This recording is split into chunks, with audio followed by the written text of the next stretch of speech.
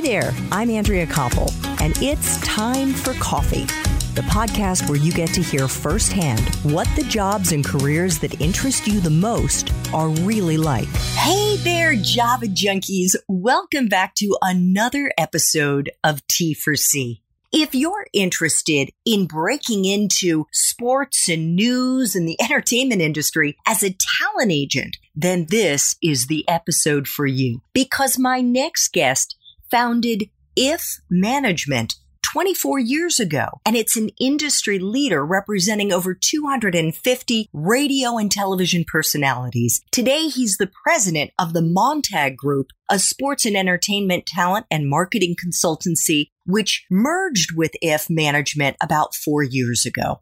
But before I introduce you to Steve Herz, I want to make sure you've signed up for the Java Junkies Journal. That's Time for Coffee's weekly newsletter that comes out on Mondays with unique insights into dozens of different industries from the professionals who are actually working in them.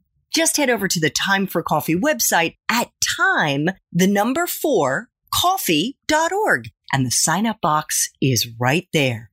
Now, my Java lovers, please grab your mug and take a chug of your favorite caffeinated brew, because it's time for another caffeinated career conversation. And my guest is Steve Herz, president of the Montag Group, also known as TMG, which is a sports and media talent and marketing agency. He is also a career advisor to CEOs, lawyers, entrepreneurs, and young professionals. Prior to joining TMG, Steve was the president and founding partner of IF Management, an industry leader whose broadcasting division became one of the largest in the space and actually today represents over 250 television and radio personalities. The agency also represents some of the biggest names in sports and news media, including NBC Sports' Mike Tirico, ESPN's Scott Van Pelt, and Dan Schulman, and CNN's chief international correspondent, Clarissa Ward. He is also author of the new book, Don't Take Yes for an Answer, Using Authority, Warmth, and Energy to Get Exceptional Results. It was only published in June 2020, so you can buy it and read it, hopefully before the start of the new school year. Steve, welcome to Time for Coffee. Are you caffeinated and ready to go? I'm ready to go. I want to tell you, I'm probably the first guest you've ever had on this show who has never, ever tried coffee. So I wish. Oh, actually, wait a minute. I was going to say, I wish I could say that were not the case, but you're saying you've never tried coffee. Never had coffee. I have a psychological aversion to drinking coffee that started when I was about 12 years old. And my parents, what is it? My parents would have me throw away the garbage, maybe I was 10, even earlier. And always in the garbage were these coffee grinds. They were, obviously used up. And I just had this negative association with coffee as a little kid. And then when everybody started drinking coffee in college, I was like, no, none for me, thank you. And I've never, ever tried it. Okay, well, you know what? It's what works for you. I happen to love the taste of coffee and the grinds. They probably were drinking like Folgers back then. Yes, okay? Exactly. So that isn't like there are some unbelievable coffees today. I'm going to use today as an excuse to try to get through that hoop and maybe try some coffee in the next couple of days here. Really? Well, make sure it's a specialty coffee. All right. Don't do anything where you have to use a can opener. No. to get into it, Steve. Let me know how it goes and tell your family to clear out of the house. Okay. Thank you. All right. So let's get into our 10 espresso shots, and we're going to frame this around media, talent agents, both in the sports and news arenas. How does that sound? Sounds great. Okay. So, Steve, what entry-level jobs are available to young people who want to break into this industry? So in the sports and media industry writ large, there are quite a few jobs that are available. I would say that data analytic jobs for teams and leagues and companies are really in demand. I think that people with a good finance background can go and work in the CFO track for any of these networks that are dealing with what they're dealing with the pandemic, and et cetera. And for the people that aren't in the math, science, finance track, I think those people are going to have a bit of a harder time. But the jobs that are available are someone who can do video editing, someone who knows how to shoot video, someone who can do administrative work. Because ultimately, look, if you're going to go into leadership, like even Jeff Zucker, who runs CNN, he started off out of Harvard as a researcher for Bob Costas in the Olympics. So you got to be willing to start out, if you're going to be on the talent side of it, on that administrative research, video editing area. Those are the kinds of jobs that'll be available to you. But if you're good, you'll move up quickly. And what about as a talent agent? I think it's somewhat similar. Again, with our company, typical of sports media, you have to be able to put together a resume reel for the client. So you got to have video editing skills that you can learn. Obviously, administrative. You want to be able to assist somebody knowing the business, someone who can work the phones, who can talk to people that are older than them, who can give that person a sense of confidence, someone who can put together PowerPoint presentations, all kinds of different presentation documents that are available, use of Excel, keeping track of clients and other information. These are the kinds of skills that are available and that we look for. Okay. And in terms of the titles, what should, not just at the Montag Group, but across the kind of talent agency world, what are the entry-level titles they should be keeping an eye open for? Well, we're a relatively smaller agency. We call ourselves a mid-sized company, about 25 people. So in our agency, it'd be like a junior agent. Yeah, that would be the first step, or a coordinator maybe. But in the bigger talent agencies, the CAAs and the ICMs, the WMEs of the world, they have a very robust mailroom program for people. So that's how a lot of, even like a Barry Diller started off in a mailroom somewhere 50 years ago at the William Morris agency before they were WME. And that's where you want to get your start if you can. And you kind of go from, first of all, you literally deliver the mail in the beginning, and then you get to know some of the agents. And then from there, you get on a desk, and then you become an assistant. So that's kind of the next step, is to be the assistant to someone on a desk. And then you move up from there to junior agent, and then ultimately to becoming an agent. Fantastic. Do you know, is there a job board where these types of jobs might be listed, or a particular newsletter or something that our listeners might subscribe to if they were looking for these kinds of positions? Well, it's a good question. There really aren't in our field. I mean, it's kind of one of the real negative, I think, aspects to doing what we do. It's a very disparate industry. There's not a lot of big banks, and they come out together and they recruit at different universities and graduate schools. It's not like that in the talent business, because it's kind of considered as, like a sexy field to be getting into. So I think that the industry in general doesn't do a great job of recruiting people. They expect people to come after them. I would say that the bigger companies like NBC, for example, Comcast, Universal, Disney, which owns ESPN and ABC News, Warner Media, which owns CNN, those companies will have job listings, but not the smaller companies like ours. I mean, we'll put out a post on our website or in different universities like Syracuse. We know Newhouse is a school that is known for this type sort of thing. But no, Andrea, there's not like a one particular clearinghouse people can look at. Okay, fair enough. Steve, what is a useful hard and soft skill that you look for at the Montag Group, at If Management, in the young people that you hire to become talent agents? The most, I think, important hard skill, and this is not a hard skill business, by the way. It's a very limited in terms of hard skills, depending on how you define a hard skill. I think it would be those video editing skills would be a very specific skill that is needed. And then also, I think, like I said, the computer skills, the ability to put together an effective PowerPoint presentation or other kind of presentation document to make an Excel spreadsheet. Those kinds of hard skills are really what's needed. But beyond that, I think the rest of it is soft skills. It's the ability to talk to people, to communicate, to, I don't know if you want to call this a hard skill, but have like a deep, deep knowledge of the industry, to know who the White House correspondent is at every network, know who's coming up, know who the young people are, have knowledge of who the good print reporters are, who might be the next person in the game that you might want to recruit or want to hire. You want to be thinking the way an executive who's hiring talent thinks. And so if you're a young person, you want to have that knowledge of the industry, that deep knowledge. And that, I think, all goes into the category, what you might call soft skills. Okay, excellent.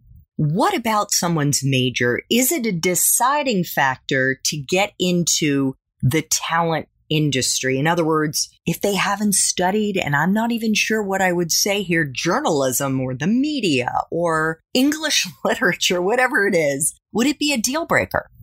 No, not at all. Look, our company, we have a history. I think a lot of agencies are like this, especially with our niche of sports and news media. We definitely look at places like Syracuse, Northwestern, Michigan now has a good sports program, but it's not a deal breaker at all. I mean, we've had people that have come from Tulane with no background in the business, did very well. Cornell, we've had some really successful people from Cornell. Again, no background in the business. Somebody came from Amherst College, zero background. If you're smart, you're hungry, if you have a very, very deep desire to learn the industry and learn the business and study it, and you can demonstrate that to your bosses or the people you're interviewing with, you'll get a chance.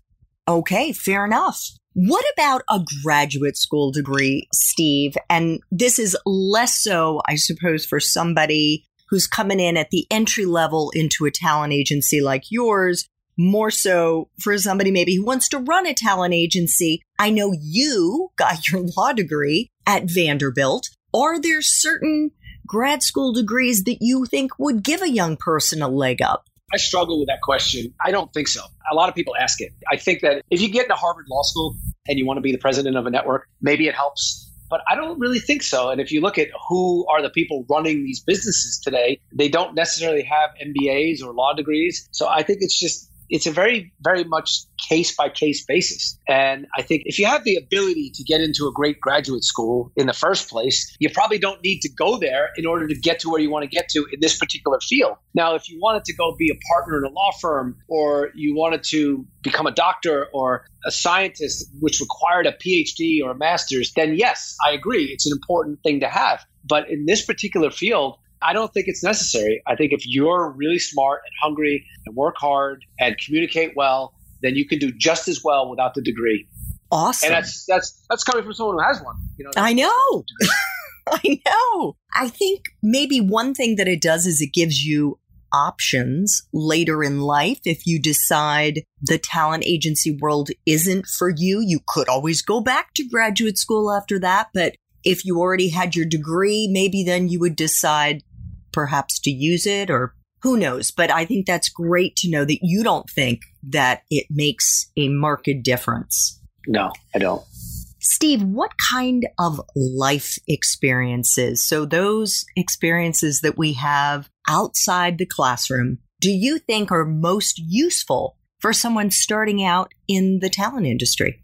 I think somebody who has work experience that required them to show resiliency, to show tenacity, to show a level of what I would call enterprising ability. Look, a lot of people are very good at becoming functionaries. They'll do the job that is asked of them. And maybe they'll get a job and maybe they'll keep a job being a functionary. But that's not, to me, the type of person that's going to succeed to the level that I think a lot of your listeners are wanting to achieve in this world. And I think the difference between the functionary and the leader is the person who shows that level of ingenuity, enterprise, and creativity. And a lot of people learn those things in previous jobs. I'll give you an example in my own particular life, which is going to sound kind of funny to you, but I would say the best job I ever had that got me to where I am right now was 2 summers being a pool cleaner in Long Island in New York and dealing with some extremely difficult people who thought that they were the king of the world or the queen of the world and wanted their pool cleaned now. And if there was one leaf left over in the pool, you were going to hear about it.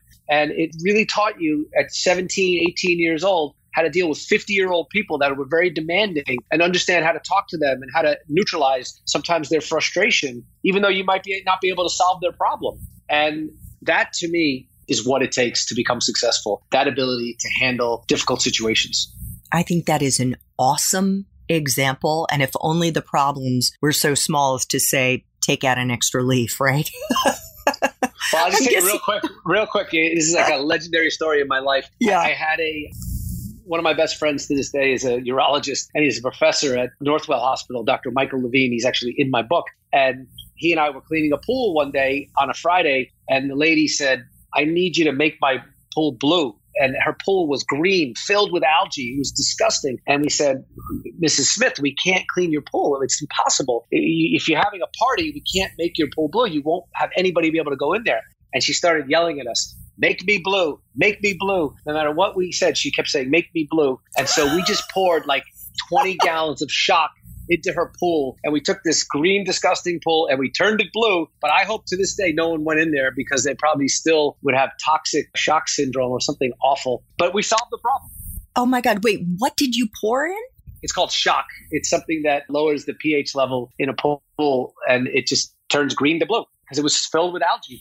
Oh, how disgusting. I mean, I wouldn't have wanted to go in the pool under any circumstances, blue or green. Oh my God, what a great story. It's a life lesson. It's a life lesson. It is. And I think that the reason I think that's such a fantastic example, dealing with difficult people, especially at a young age, interacting with adults, people who are quite a bit older than you are, because whether you're serving ice cream at a ice cream store, we've got a Jenny's not far from where we live, or whether you're working in retail, or whether you're working at Starbucks, or whether you have a dog walking business or lawn service business, these are all valuable experiences. Yes. I mean, and I actually think where we live, New York, I don't think as many kids, really hardly as many of them, have jobs at the ages that we did. You know, I started out, I lived on Long Island. We had a newspaper route. I had a paper route at 13 to 15 for New York Newsday. And it was a great experience. You know, you made like 40-cent tip for the week, and you worked really hard so that client or customer would like you and stay with Newsday and keep giving you that 40 cents. It embedded a lesson in you in so many different respects that I think that the people that don't get that experience, including, unfortunately, my own kids, they don't get that experience in their teens, they're actually going to be behind the kids that do get it. Yes, which is why it's great to get at least a part-time job so that you can get that real-life experience. Steve, you've been in this industry for quite a while. What is the best part for you of being a talent agent? I'd say it's twofold. For me, it's helping people reach their potential. And that's really rewarding when you start off with a client who is, you know, working in, let's say, Tacoma, Washington, making $20,000 or what have you, and you see potential in them and you guide them and you give them feedback or whatever, and you help them make a relationship with a potential executive that ends up hiring them. And then you see them go through that process and they move on and they keep going up and up and up. You know, we've had clients that we've represented for 20, 25 years. And so it's both the relationship that you develop with that person and also seeing them reach their potential and playing a part in that. And that also goes for the people that report to me in my agency. Watching them grow and some of my former employees grow, that's a very rewarding thing for me personally. Love it. So it doesn't matter what you do. I am convinced. It doesn't matter what line of work you're in or how successful you are, and therefore what your title is. There are always aspects of your job that suck. So what is the part of your current job, Steve, as the president of TMG that sucks the most? Wow. No one's ever asked that question before. I'd say it's a couple different things. Right now, as we're doing this in August of 2020, what sucks really is seeing people lose their jobs. And they have families that are dependent on them. I have one client who lost his job a few weeks ago, and he has 3 children, one of whom is in college, another one is about to go to college. He's a great guy, and he just was on the wrong end of his entire division of his company shut down. 300 people lost their jobs. Oh. And you see that, and it's just devastating. And the guy is almost 50 years old, and it's hard to retrain someone who's on air for new skills. And I think he'll be okay in the long run because he's been prudent about his money and he also has a lot of great relationships. But that's you feel that gut punch, even though it's not you, you feel like as if it is you. And then the second part about the job that I think isn't great is seeing people who allow this business to eat them up. You know, when you're doing something, which we're doing, where it's very much out there for public consumption. You know, most of my life, I've been behind the scenes. And I know you went from being in front of the camera to now you're I know you do a podcast, but you're relatively behind the scenes still. Mm-hmm. It's a whole different world. When you put yourself out there for everybody to see you and to comment on you, there's a psychological part of that you would know more than me, by the way, because you did it. It's got to be challenging. And I see a lot of people who don't deal well with it. They need a lot of that external validation and gratification. And when they don't get it, it can be devastating for them. And you can't really help them, because that's an internal issue that they have. And no matter how good of an agent you are, you're not a psychotherapist. You can try, but it's very hard to help them when they get into that space.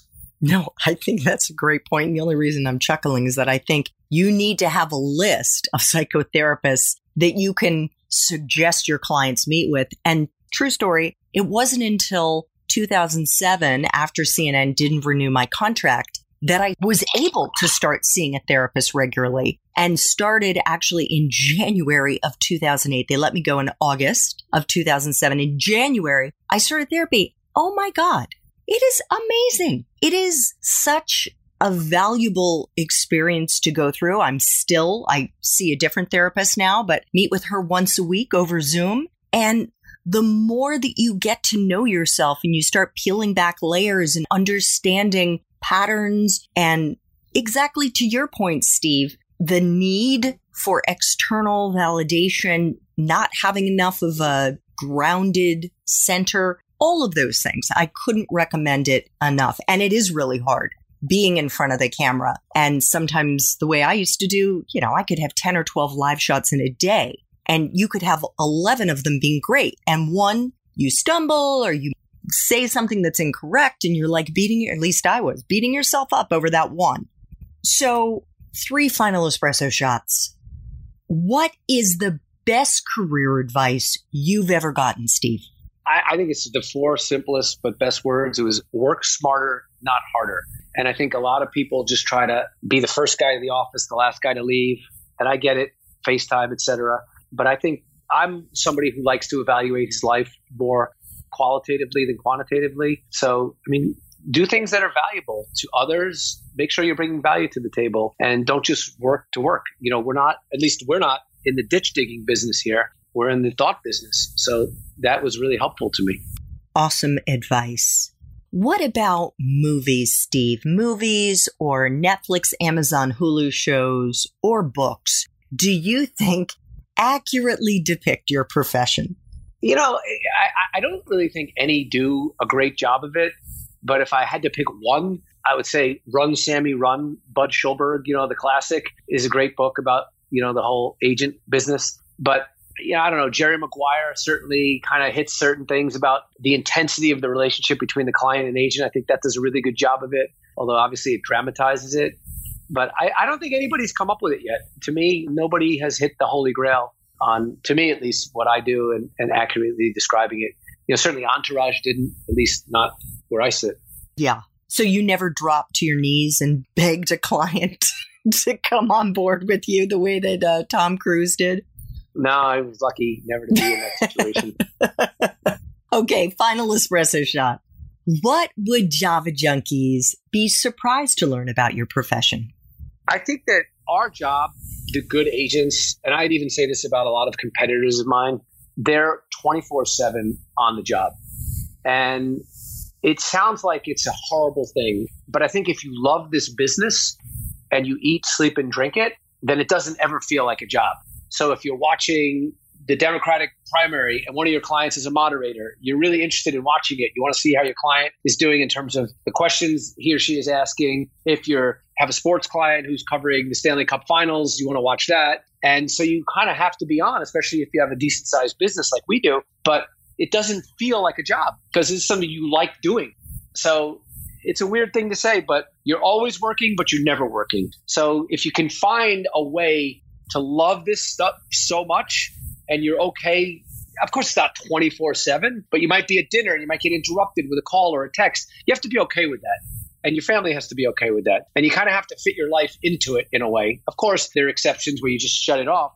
But my wife, she's been very understanding over 15 years. And I don't know, it just works. It works for me and it works for us. And I think we're lucky.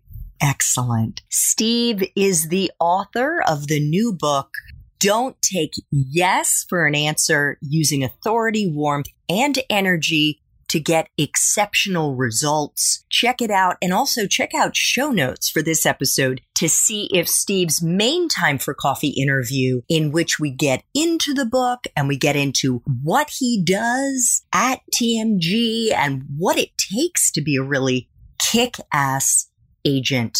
Steve, thank you so much for making time for coffee today with me and the T4C community, even if you don't drink coffee. This was really wonderful. Thank you so much for having me, Andrea. I really appreciate it. Thanks so much for listening to Time for Coffee, where the professionals in the jobs that most interest you always have time to grab coffee 24/7, no matter where you live.